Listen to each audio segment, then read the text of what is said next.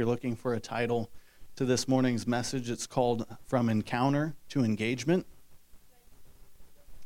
From encounter to engagement. I definitely feel like we encountered the Lord this morning. And so how do we cement that encounter? How do we go from just an encounter to being engaged, to persevering with Him, to placing all of our hope in Him, to enduring with Him, to being married to Him? I know that is strong language, but I like to listen to men and women of God who are married to the Lord. There's a certain sharpness about their voice and the message that they carry because they've been in that intimate place with the Lord and know Him well. And I just think about my own experience with Brittany. We just celebrated 7 years last Monday. Praise the Lord. Right? She's not here today. She's at home watching one of our little ones. He's sick, but thank you, Brittany. Wouldn't be up here without her. And I also wouldn't be up here without my first encounter with the Lord Jesus. And praise be to God that He has given me opportunity after opportunity to encounter Him. And He's been showing me I'm not just a God of encounter, but I'm a God of engagement. So I'm ready to graduate into deeper waters. I'm ready to graduate from just experiencing once on a Sunday and limping along in the week and coming back in Sunday morning. I'm just hanging on by a thread to, I was here last Sunday, now I'm up here, and God's here again, and He's taking me further and further and further. That is our portion. That's what we're singing about tonight. Fear has been keeping us low. If you can put up the first slide for me, please. When I talk about going from encounter to encounter, fear is keeping us down here. Fear is keeping us below that black line. All right, and so when I developed this chart, I just looked at my own life and where the Lord has brought me from to, can you put up the second slide, please? To here. To improvement, to maturity, to growth. So go back to the first slide for me. Oftentimes we have an encounter with the Lord, whether this be your initial salvation experience or something like this morning, and you're already a believer. And we ride that high, and then it fades off, and we kind of plateau, and we're doing okay, and then life circumstances happen. Or we no longer practice our healthy habits of holiness, if you will, of prayer and discipleship, or being submitted to authority and reading the Word and studying. And all of a sudden that decline turns into a black diamond slope, and we just crater. And the devil wants to keep us down there, and we're in need of a rescuing. We're in need of another encounter in order to take us back up to where we should have been. And the Lord, He is faithful to meet us there and to raise us up out of that rut. But we don't have to be in that place. I just got back from a revival conference in Western Kentucky, in Madisonville, Kentucky. Be careful when you say nevers with the Lord. Except this time it took place in my former career. I didn't think this was spiritual. So as many of you know, I laid down my career in commercial real estate, came on staff here at our Father's house in the summer. But I've looked at the value of hundreds, if not thousands, of properties all across the Midwest. If you're from a small town somewhere around here, chances are I've heard of it. I've looked at a property in it. Bizarre. I'm always asking people, where are you from? Just because I'm like, maybe I sold a property there. Anyway, I only made this vow about this one city, Madisonville, Kentucky. I will never find myself in that place.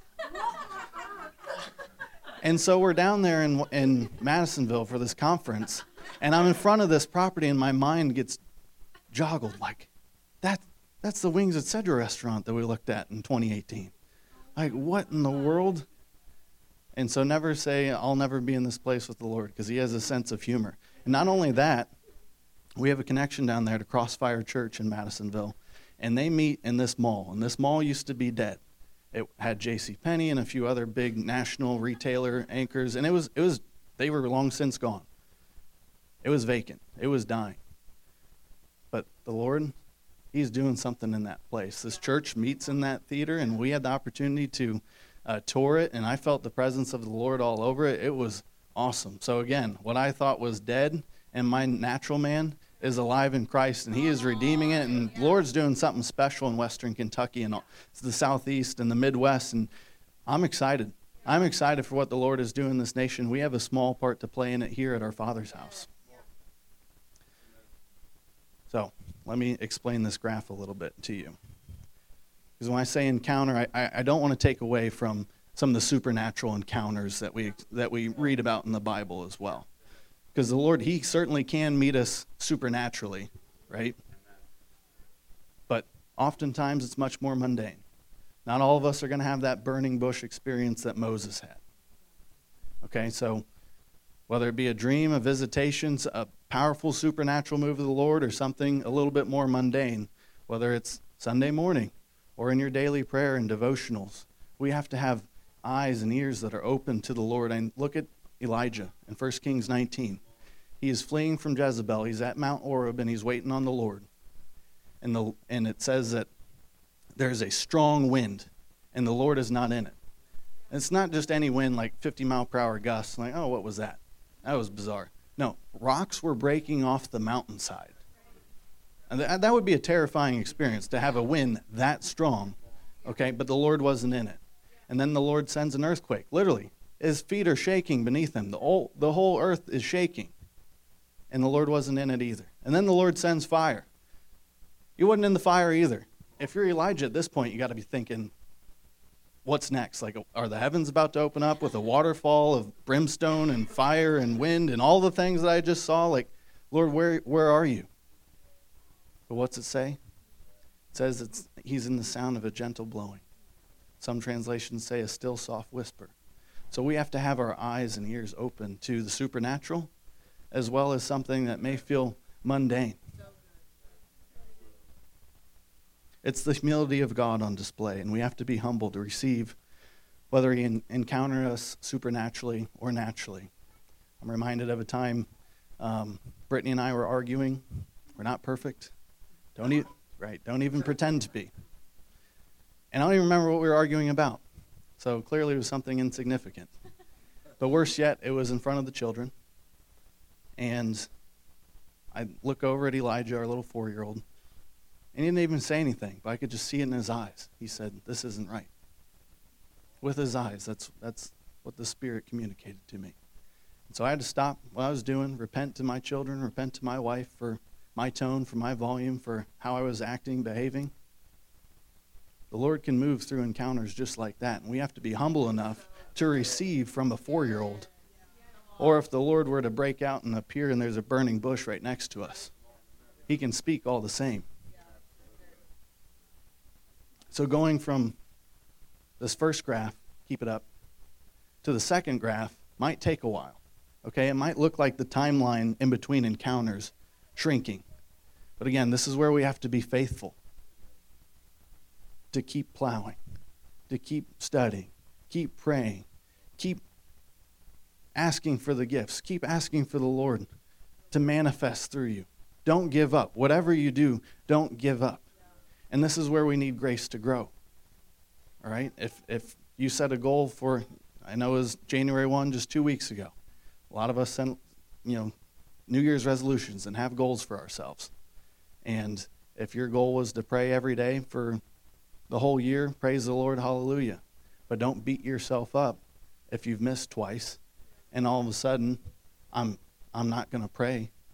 Because if you went from once a week to now you only miss twice, praise the Lord for the goal that set the standard that got you there. Keep plowing, keep being faithful, and that timeline's going to condense, and eventually you're going to, can you put the second graph for me? You're going to encounter the Lord, and instead of slipping into self-contempt and condemnation, this is going to be the chart of your life, your spiritual health. And notice, this chart makes room for life circumstances. I labeled the y-axis spiritual health on purpose. It's not emotional health. It's not how much money is in your bank account. It's not whether or not our family members are in good health or not. It's our walk with Christ. Our walk with Christ is not tied to these things.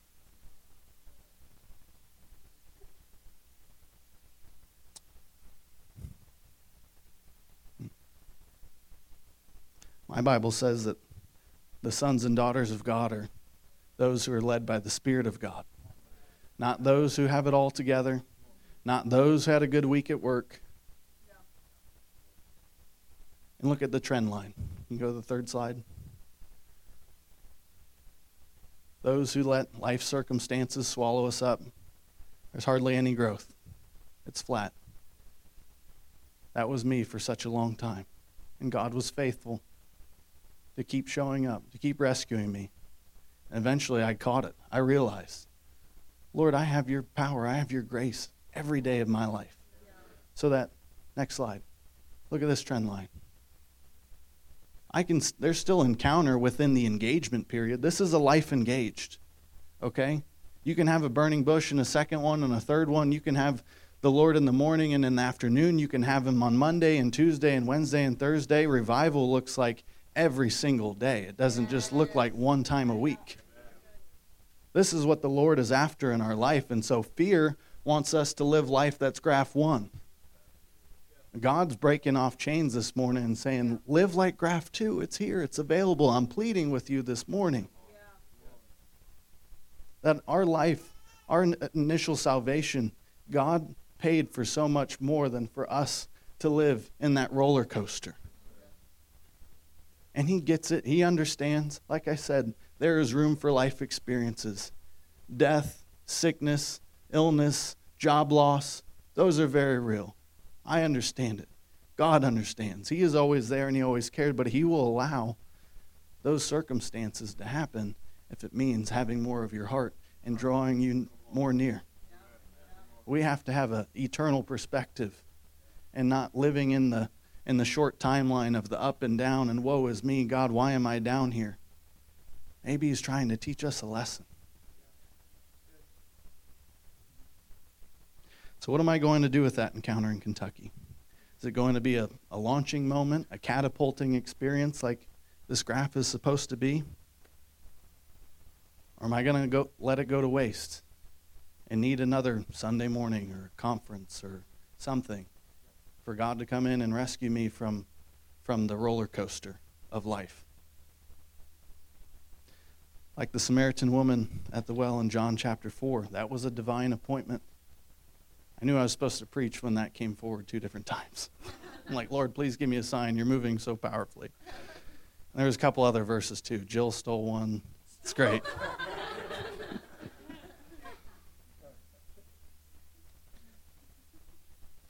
But what if we only get one encounter like she did?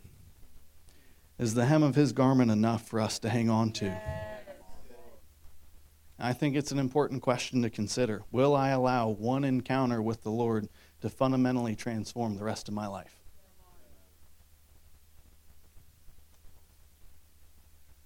If you'll turn with me to Matthew 13, verse 20.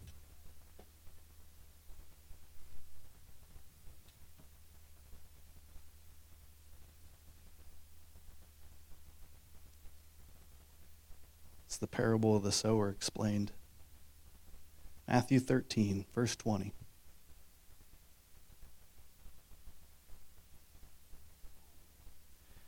The one on whom the seed was sown on the rocky places, this is the man who hears the word and immediately receives it with joy. Yet he has no firm root in himself, but it is only temporary. And when affliction or persecution arises because of the word, immediately he falls away. And the one on whom the seed was sown among the thorns, this is the man who hears the word, and the worry of the world and the deceitfulness of wealth choke the word, and it becomes unfruitful. Verse 23. And the one on whom the seed was sown on the good soil, this is the man who hears the word and understands it, who indeed bears fruit and brings forth some 100-fold, some 60, some 30. Those first 2 soils, that's the soil of wasted encounter. But the soil of engagement's verse 23. So we have to keep in mind that bearing fruit takes time. I'm not aware of any fruit or plant or vegetation that you plant it one day and the next day it immediately brings forth fruit, right? So we have to be willing to allow the Lord to water, to grow us, to give us the light and the energy and the everything that we need in order to grow. And the other part about being fruitful, it's not just a one and done. right? I got a black thumb. I can't grow anything.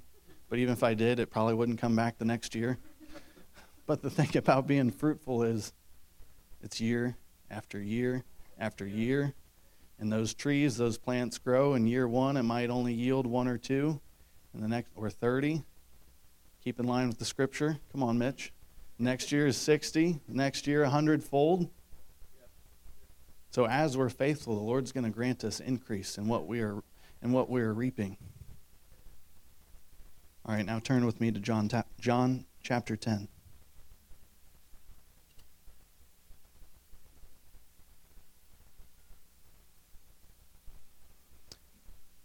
I'm going to read 1 through 15. Just break down some of these verses.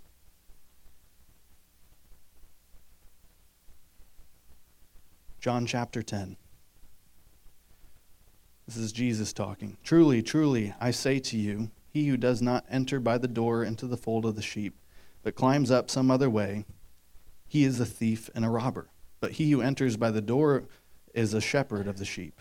To him the doorkeeper opens, and the sheep hear his voice, and he calls his own sheep by name and leads them out. When he puts forth all his own, he goes ahead of them, and the sheep follow him because they know his voice. A stranger they simply will not follow, but will flee from him because they do not know the voice of strangers. How do you know if you know God? You know his voice. Not only do you not just know his voice, but you refuse to follow others. Do you know how obstinate and stubborn and obdurate sheep can be? They're very stubborn animals. So typically negative characteristics, but my exhortation to us this morning is when you have a word from the Lord, we need to stick our flags in it and say, I'm not moving. Like a stubborn sheep, okay? I'm not going anywhere. This is the word of the Lord, and you're not moving me from it, not the wisdom of man, not the spirit of this age, but this is where I'm at. Let's keep reading. Verse 6, the figure of speech Jesus spoke to them, but they did not understand what those things were which he had been saying to them. Verse 7, so Jesus said, again, truly I say to you, I am the door of the sheep. All who came before me are thieves and robbers, but the sheep did not hear them. I am the door. If anyone enters through me, he will be saved, will go in and out and find pasture. The thief comes only to steal and kill and destroy. I came that they may have life and have life abundantly. I am the good shepherd. The good shepherd lays down his life for the sheep. He who is a hired hand and not a shepherd, who is not the owner of the sheep, sees the wolf coming and leaves the sheep and flees. And the wolf snatches them and scatters them. He flees because he is a hired hand and not concerned about the sheep. Verse 14, I am the good shepherd, and I know my own, and my own know me. Even as the Father knows me, and I know the Father, I lay down my life for the sheep. So Jesus in this passage in verse 9 identifies as the door. Don't go around him. Later on in John, he says, I am the way, I am the truth, I am the life. No one comes to the Father but by me. Sounds pretty exclusive. Don't go around him. And he's given us the Holy Spirit, the Spirit of truth, which will guide us into all truth, that will guide us in and out of pasture. Verse 10, Jesus gave us life, that we may have it abundantly. I seem to remember a certain word prophesied over this house in 2023, that of abundance. I want the abundant life of the Lord.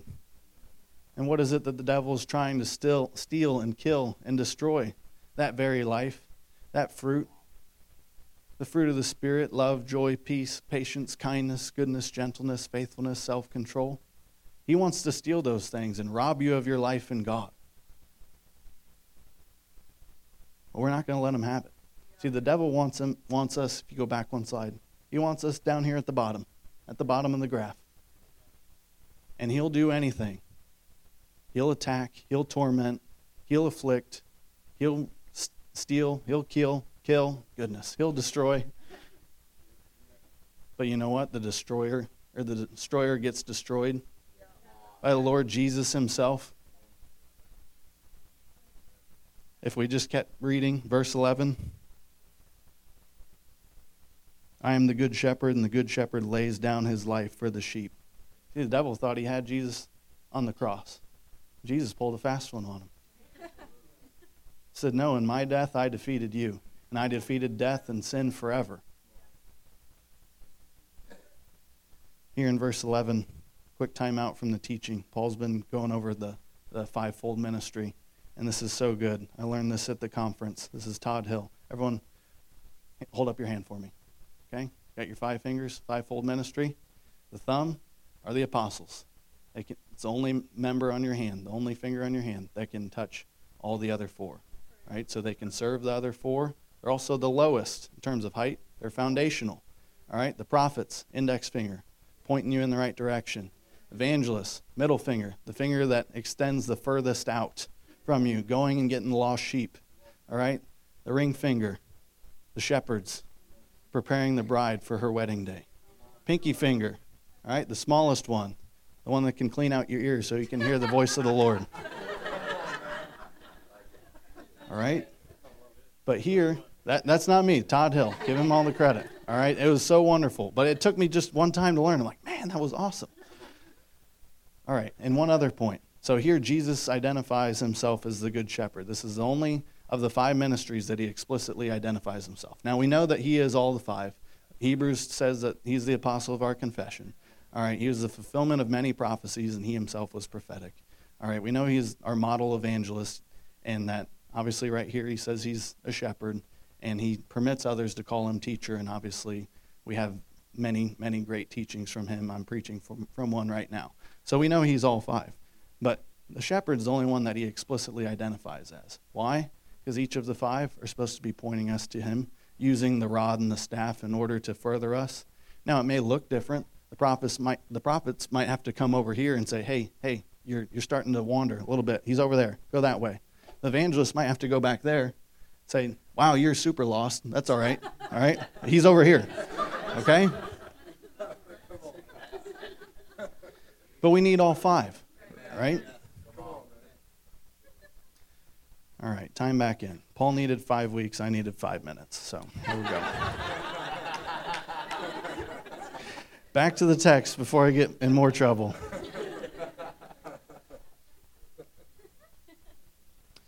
Jesus instructs us in many parables, and it's easy to get lost in the parabolic, the metaphoric language. I just want to take some time and read verse 14 again. I am the good shepherd, and I know my own, and my own know me. Verse 15, even as the Father knows me, and I know the Father, I lay down my life for the sheep. The sheep, that's you and me. Jesus just told us, I died for you. Only he could do it. Only him.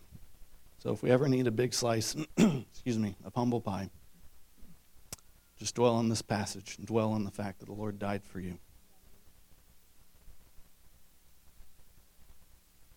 Even as the Father knows me, and I know the Father. How well are we supposed to know? How well does Jesus know you, as well as he knows the Father? And how well are we supposed to know him, as well as the Father knows Jesus? We're invited into that community, into that communion. The creator of everything. He wants to know you. Jesus said that this is eternal life, that they, me and you, would know the Father.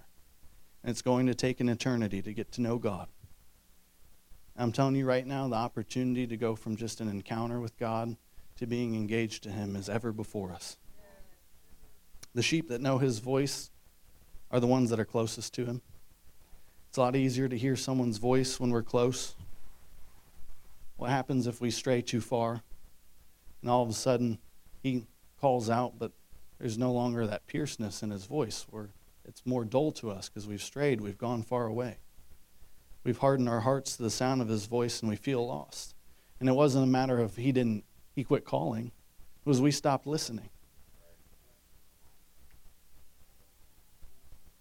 And then he has to pull us out of the rut again and save us, have another encounter with him. And had we just stayed near the shepherd, all would be well. Psalm 23 says, your goodness and loving kindness have followed me all of my days, have been tracking me down all of my days. That's just straight scripture for, I'm a God of engagement. I've been tracking you down all of my days. I've always been here. Jesus didn't just propose to us and then quit calling. No, he left the Holy Spirit as a promise ring, as an engagement ring. I'm coming back, and that he is always with us. So whether we die or Jesus comes back before, and we see the book of Revelation play out, we're going to be very glad that we're betrothed to the bridegroom king. So I'm going to make 4 points here about what are some practical ways to turn encounter into engagement. And then I'll land the plane. So number 1, make it personal. Make it personal. If you can put that up, please.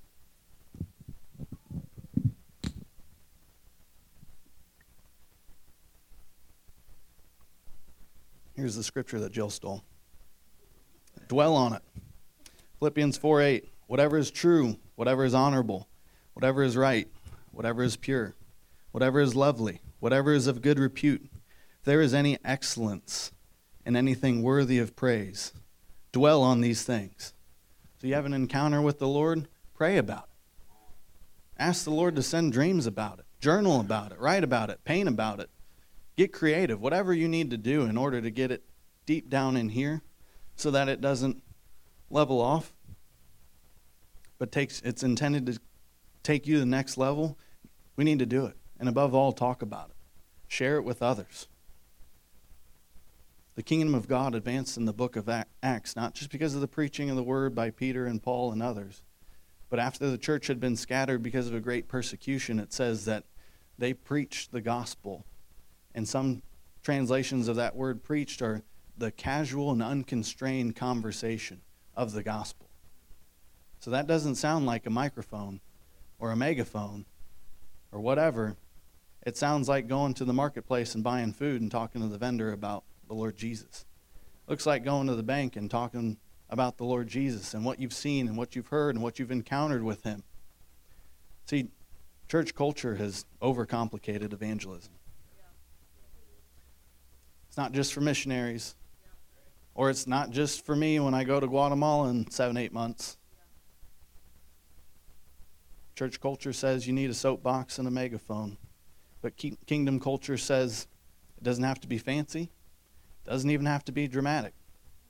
It doesn't even have to be confrontational. It often is. Definitely can be. I'm just trying to break down some strongholds in our lives when we're presented with an opportunity to share the gospel, that it's oftentimes a lot easier than what we might think. Do you know people changing how they talk when you're around is a good thing? I fear many of us stop there. It can be an opportunity to share. I fear that because I'm guilty of it. Just being raw, just being vulnerable. Even Friday, I'm still in partnership with my old bosses. I only have to see them once a month.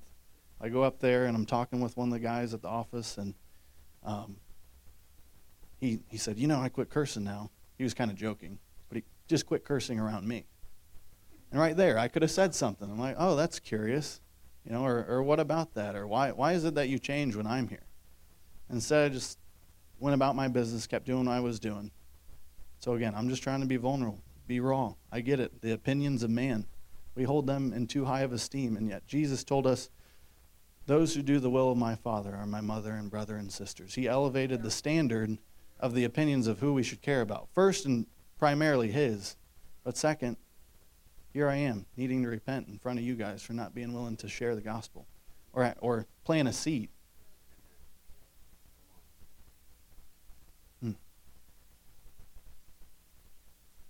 In Luke 12, Jesus prophesies and gives us hope in this statement. Do you think that I came to provide peace on earth? No, I tell you, but rather division. From now on, 5 members in a household will be divided, 3 against 2, 2 against 3. They will be divided, father against son, mother against daughter, daughter against mother, mother-in-law against daughter-in-law, daughter-in-law against mother-in-law. Oftentimes, the fear of man's opinions manifests at closest to home. So when we're trying to evangelize and share the word with those who don't know him around us, take courage. Be bold. It's okay. Jesus said it was going to happen. We need to have boldness in this area because it gets personal real quick when we share the gospel in our workplace or with family members and friends. Number 2 is repentance. Any good sermon should mention this word at least once, so by my own standards, I'm doing okay. Repentance. You can live in engagement and still have things exposed. It's His goodness that leads men to repentance. All right? I say this as an encouragement, okay? Because I know I've been guilty of having something exposed and needing to repent and then realizing afterwards that the devil came in and stole my freedom because I got caught up in shame. I got caught up in condemnation and self-contempt because of the sin. But Jesus died not just for the sin, but for the effects of it, the shame that came with it. So when we remove the sin, there's a vacuum.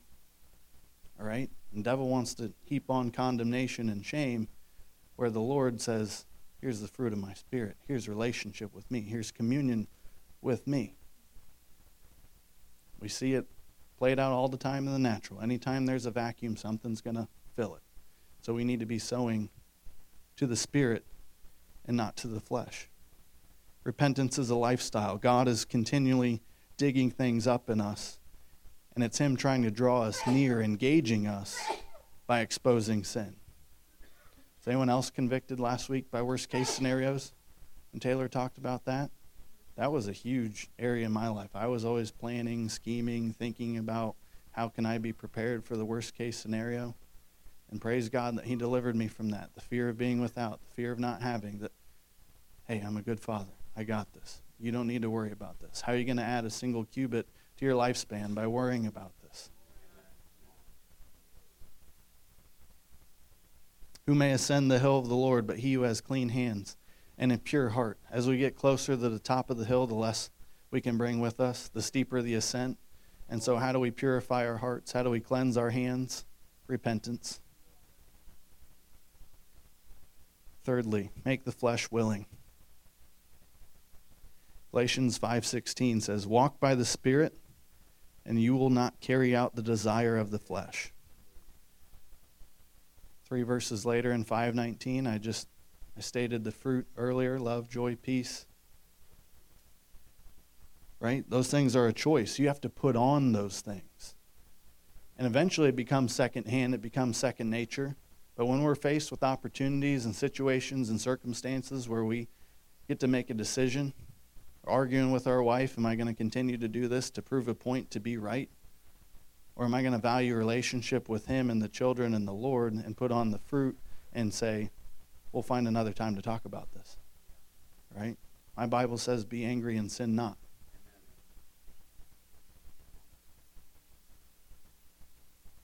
So there's also another principle. First the natural, then the spiritual.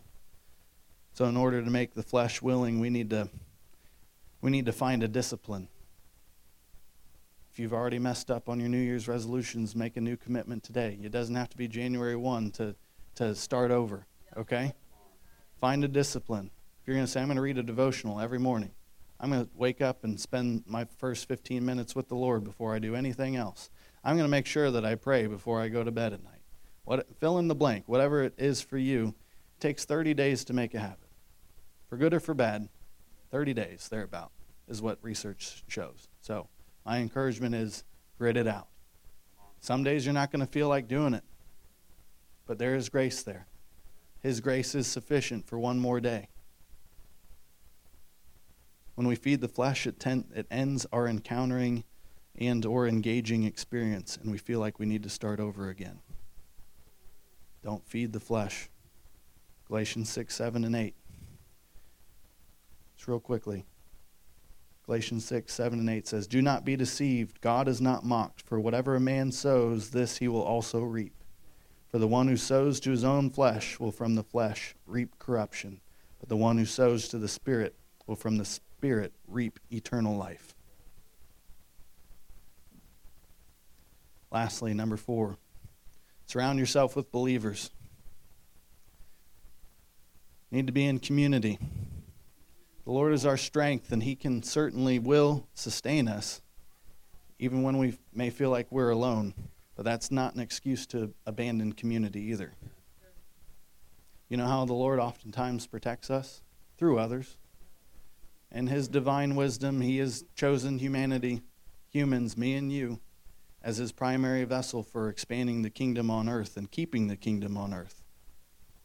So in Hebrews, we're given the commandment, let us hold fast the confession of our hope.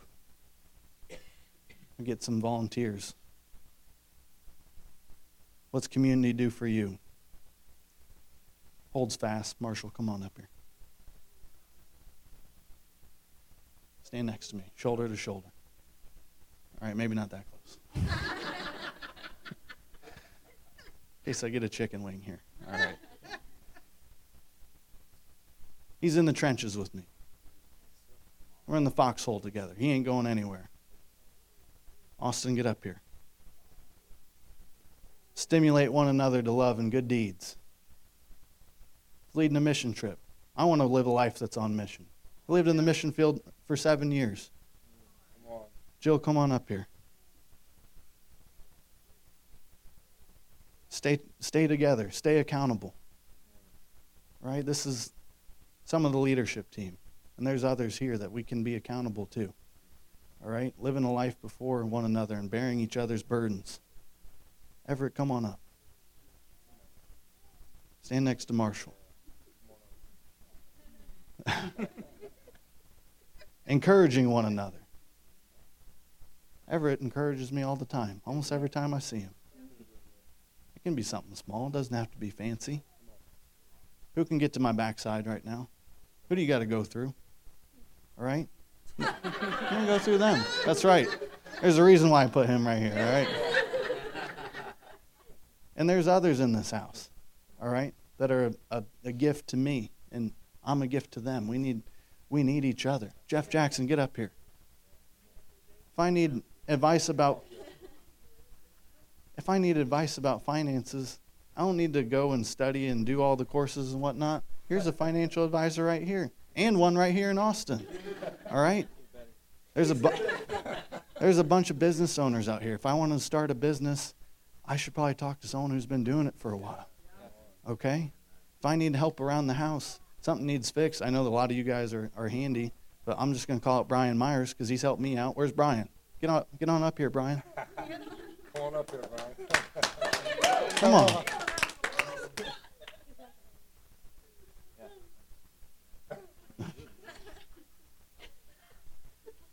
All right, this is community. This is where the Lord has placed us. All right, we need each other. Because I named some natural gifts, but how can I be blessed by the spiritual gifts that are up here if I'm not in community with them? How can Marshall, who has a prophetic anointing all over his life, prophesy to me if I'm not here? How can I be encouraged or exhorted by Everett if I'm not here? You guys can be seated, but Austin, Marshall, hold on a second. Everyone else, you can go back to your seat. You're good. So, shoulder to shoulder, real quick. Who can get to my backside, right? Don't do stuff that is going to create space between you and your community. Yeah, that's good. That's good. Don't do stuff that's going to create space between you and your community.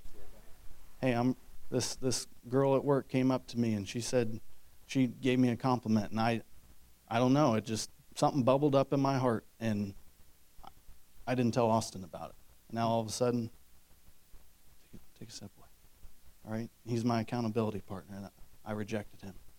All right? As opposed to, he loves me, he loves Brittany, he loves our marriage, and he can speak life into that. All right? Hey, we're really struggling right now. The finances are tight, and I'm going to lone wolf it. I'm going to go alone. Keep going that way. Keep going that way. All right. Who can get to my backside now? It's a little bit easier, right? You guys can be seated. That's right. Marshall's always got my back.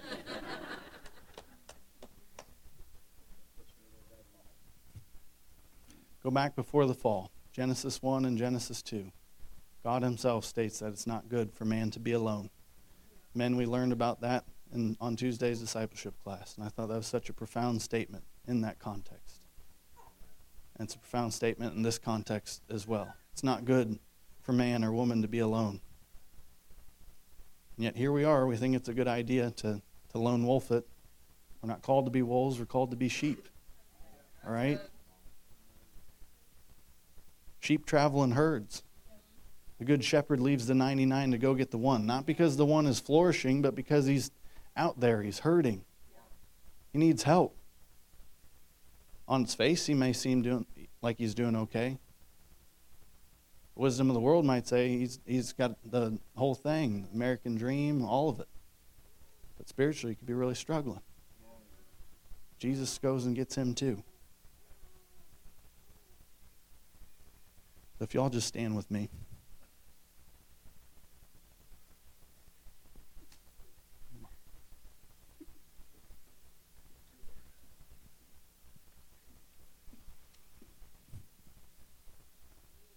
What qualifies us to have an encounter with God? What qualified the woman at the well in John chapter 4 to have an encounter with him? She was a Samaritan. Samaritans have no dealings with Jews. They're categorically rejected by them. She was an adulteress. She had 5 husbands. The implication from the text is that she cheated on at least one of them. And yet, she still had a divine appointment at that well with the Lord Jesus. Her background, her circumstances would have said that she should have been rejected. That's why she was alone. The women went in the morning in the cool of the day. She went in the middle of the day, the heat of the day, because everyone had shunned her, rejected her, because she was an adulterer. Not Jesus.